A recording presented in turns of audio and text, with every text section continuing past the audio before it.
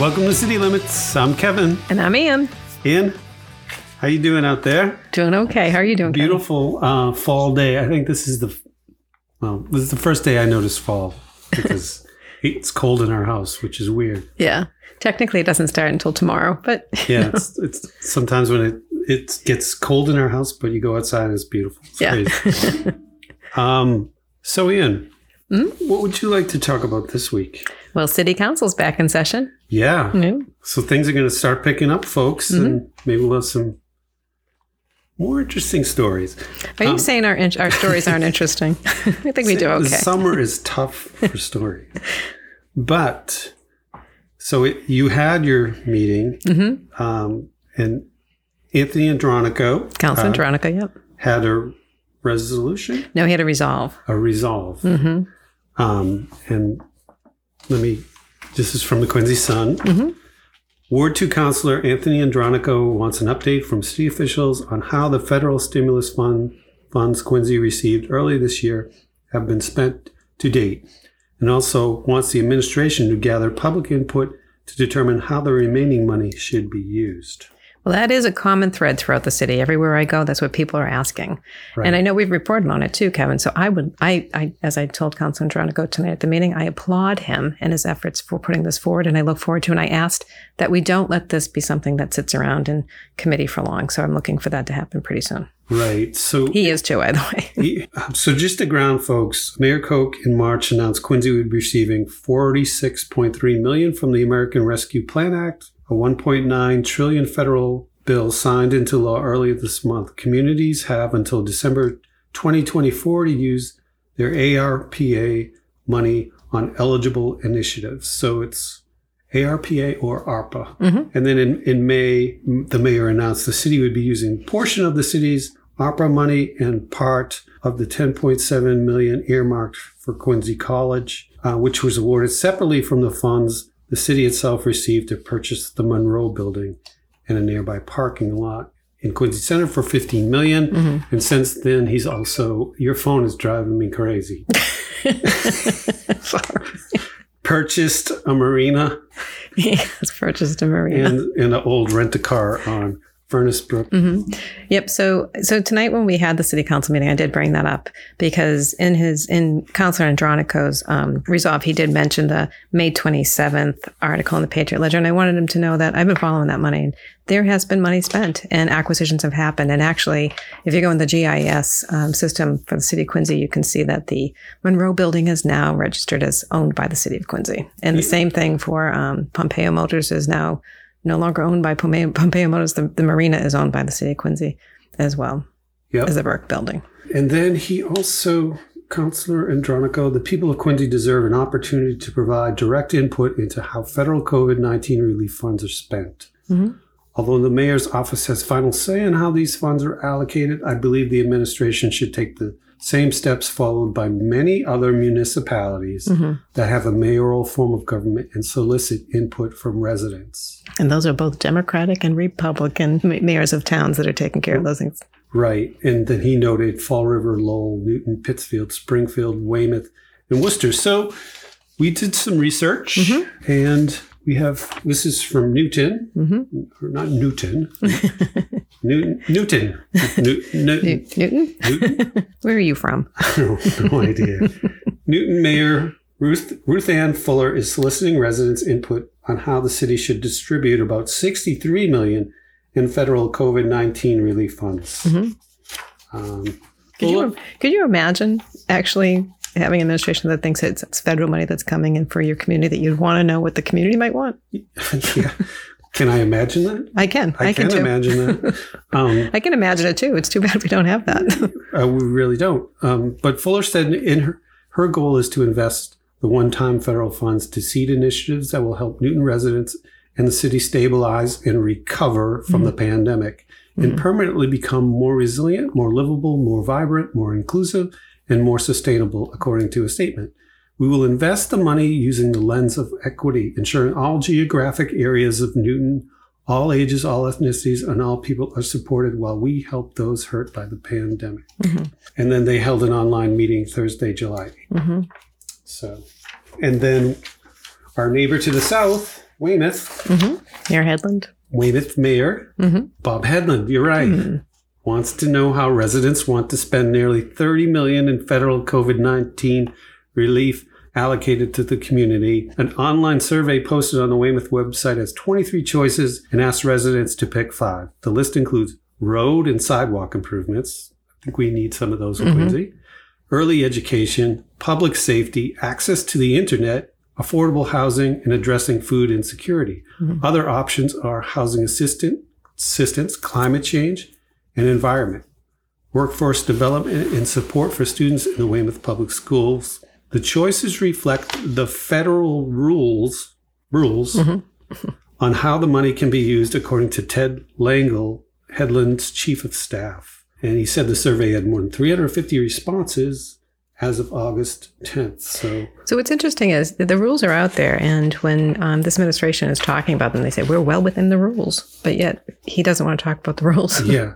And just to close this part, it's important to Mayor Headland that our residents help us prioritize the funding so that it has the most positive impact in our community. And I think, this is an unfortunate situation where the administration has really taken a giant step to say, I don't need to, I can do what I want. They told us we could do what we want. And he doesn't want to solicit any information from the general public, the people who live here in the city of Quincy, or even the city council for that matter.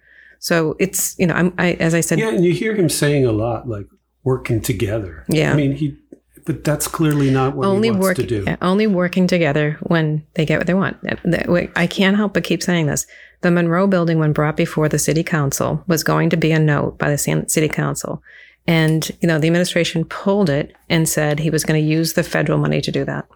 And he says it's within his rights to do, but yet everywhere you read, it does not say that it is. Right. And, the definition is maybe it's economic development. I'm not sure. But, putting a tourism office in the Monroe Building and, slapping a TV up there and calling it tourism and having it open from 10 to 4, Monday through Friday. It's not even open on the weekends when the tourists. Yeah. So all tourism's, you have to come and tour Quincy Monday through Friday, 10 to 4. Yeah. So, and it's not to knock the person who's running Discover Quincy. She's doing the best that she can, but this is really not putting your best foot forward. The investment that they put into that this is kind of putting a mask on something they're trying to hide. For their own special interest is what it is. It's not trying to hide. They're just putting something on there to say, oh yeah, this is for Quincy. Everybody should be happy. Well, I get ready to build my office.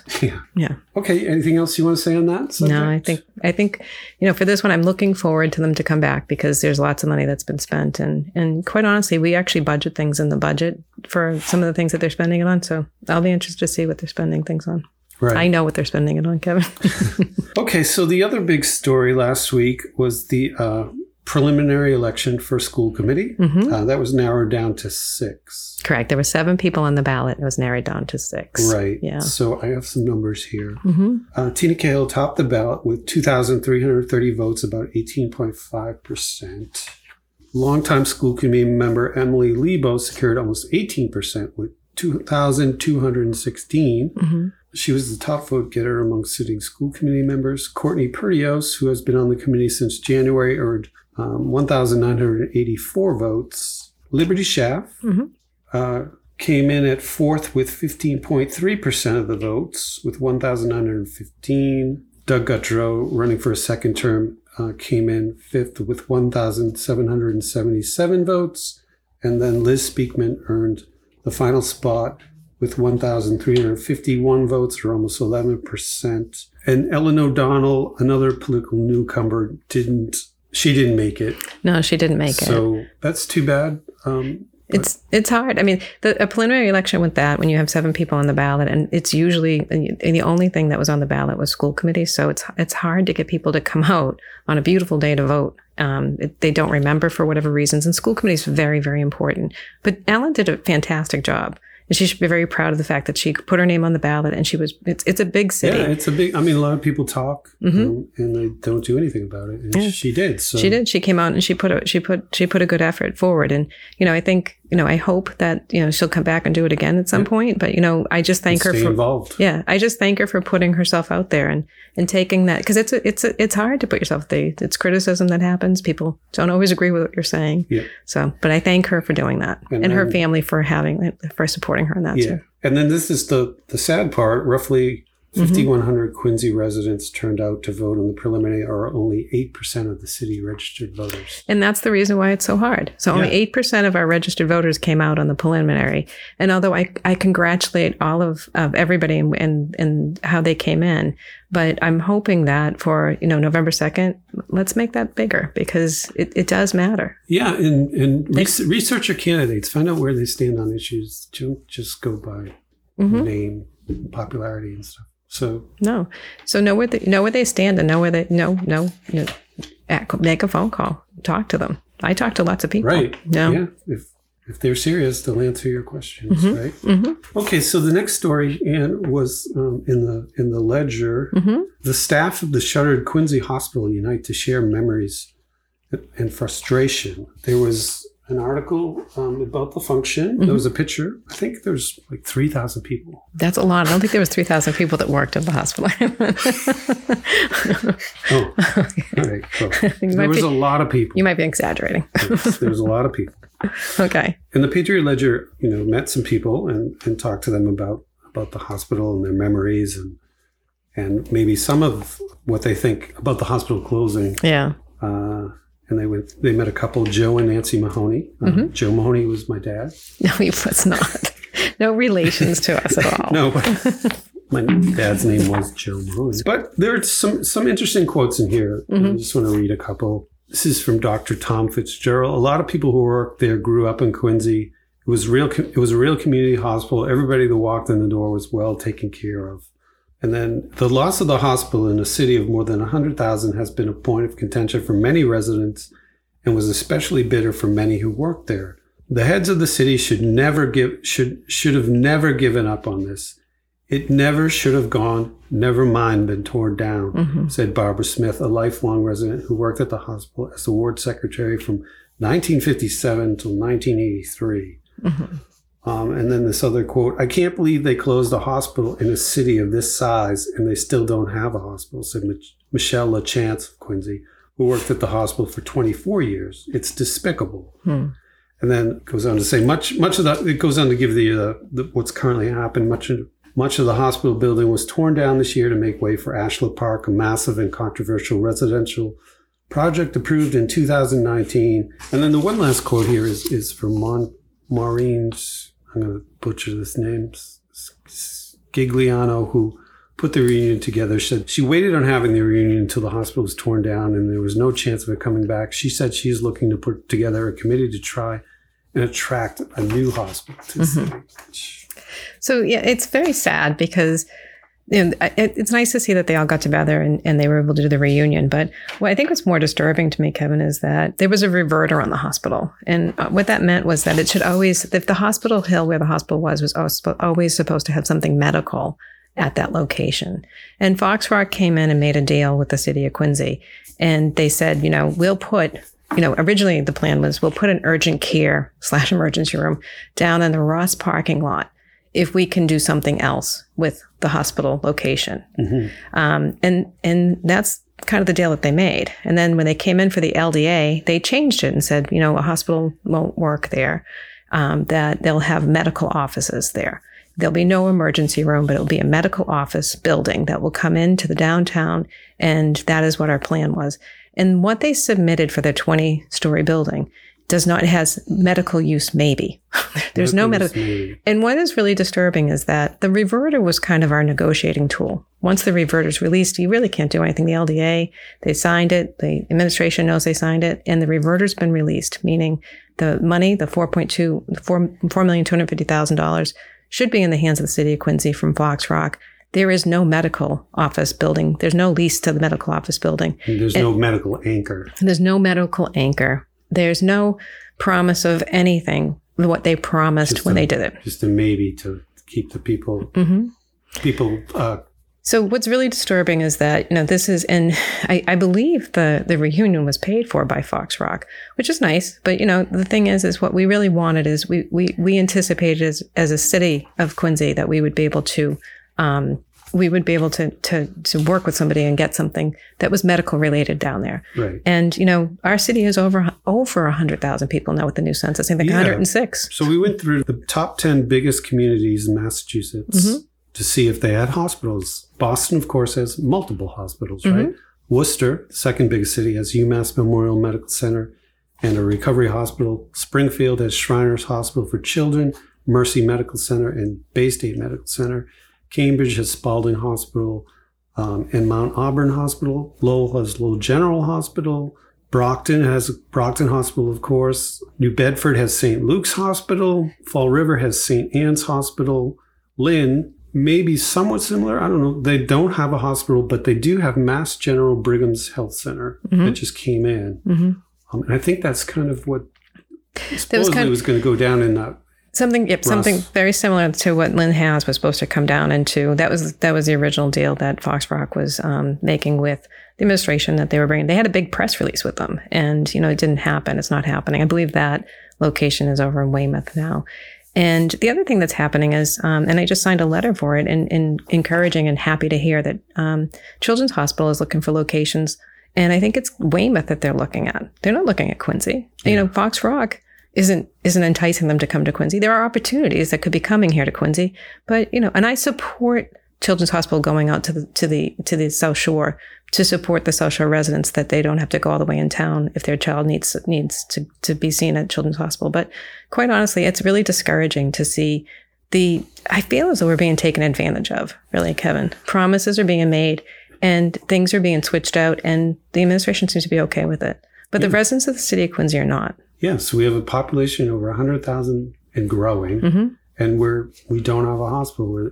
Of all the largest cities in Massachusetts, we don't have a hospital, and no real chance of getting a hospital, I don't think. No, but more importantly, we had what we thought was a relationship with the developer that was going to be bringing something to our downtown, and even that is weak at the very moment. And it looks as though it's been entertained by the planning board. There's no hospital lease. There's no commitment to it. We've waited this long because they said, these things take time, and now they don't have it. So, it's not right. And we should expect more from the people that we're working with in the downtown for development, because an awful lot of money is going into the downtown.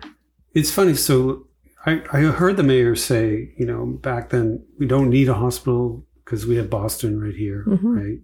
And, more than willing to let it go. And then with Quincy College, he's fighting tooth and nails to keep that college, or really build himself a city hall. But the funny thing is, there are tons of colleges in Boston too. The thing sad about that is the cost that will be to the taxpayers is unbelievable. Right. And 81% of those students do not go. They do not live in the city of Quincy. And even if they miraculously change that, unless it's 100%, and it won't be, it should never be built by the city of Quincy. It should be part of the state. And I'm just, it's just. So a city with, five or seventh biggest city in Massachusetts, and we lost our hospital, and that happened under Tom Koch's watch. Mm-hmm. It did. It did. You know what time it is, right? I do. What time is it here? It's listener's mail. I didn't do my job. But we did get a handwritten letter. You did. It was handwritten. We actually get handwritten letters. This is short though, but I have a feeling these are views that are shared by a lot of people. I've listened to a number of your podcast episodes, and while informative, they just tend to piss me off. See, right about then I'm going, oh God, this is going to be hate mail. I know. Our first hate mail. It is. But then she goes on to say, they just tend to piss me off to hear my concerns echoed by so many other Quincy citizens. It's frustrating that with so many like-minded people, the poor leaders continue to be reelected. If I didn't own a family home and live in Howe's Neck, I would be long gone. Thank goodness for you, and this is the important part, and Kevin. I never said you were important, Kevin. I'm so glad we get to shine we get to shine your talent. So, I mean, very short, but you're hearing that, right? No, I hear that at all the doors. When I'm talking doors and I'm talking to people, people are frustrated. And it comes down to they're frustrated with the lack of attention to the areas that I go into. All of the attention going into the downtown and not into their neighborhoods. Right. The lack of the roads, even though we have a $100 million bond out there, they still feel like their road's not, their road is not on the list. Like, how do we get on the list? And the frustration when it comes to just about everything that's happening in the city, the traffic that's happening in the city, the overdevelopment that's happening in the neighborhoods, the fact that, their voices are not being heard by the administration when it comes to the American Recovery Act money that's coming into the city of Quincy. And the fact that the Quincy College is a big one, Kevin. People do not want us to build Quincy College. And if the administration was to listen, that is what they're saying overwhelmingly. They do not mind helping their kids go to college, but they do not want to pay for everybody else's kids. Right. And that makes sense to me. So, yeah. Makes sense to me. So that does it for listener mail. Maybe we'll remind people this week. There's a lot of pressure on me. I just want to thank everybody at the doors, because while I'm out knocking doors and I'm not sending out notes asking for listening mail, I get a lot of really good I have a lot of good conversations. Yeah, we'll do a Tales from the Trail, but not this time. So we have one announcement, the annual event that everybody seems to look forward to, Porch Fest. A little different date this year because of COVID. Saturday, September 25th, 3 p.m. to 9 p.m. in the following neighborhoods: Marymount, Squantum, and Wollaston Hill. And then if you want to check out some of the acts that are playing, there's too many for me to list, so just head over to porchfestquincy.org. So that's this Saturday. It's this Saturday, and it's a lot of fun. I think the weather's supposed to be nice this Saturday too. Yeah, hopefully. It's great weather. It's not too hot. I know. It's a day like today. Yeah. All right, so that's going to do it for this week on City Limits. Thanks, everybody. See you soon.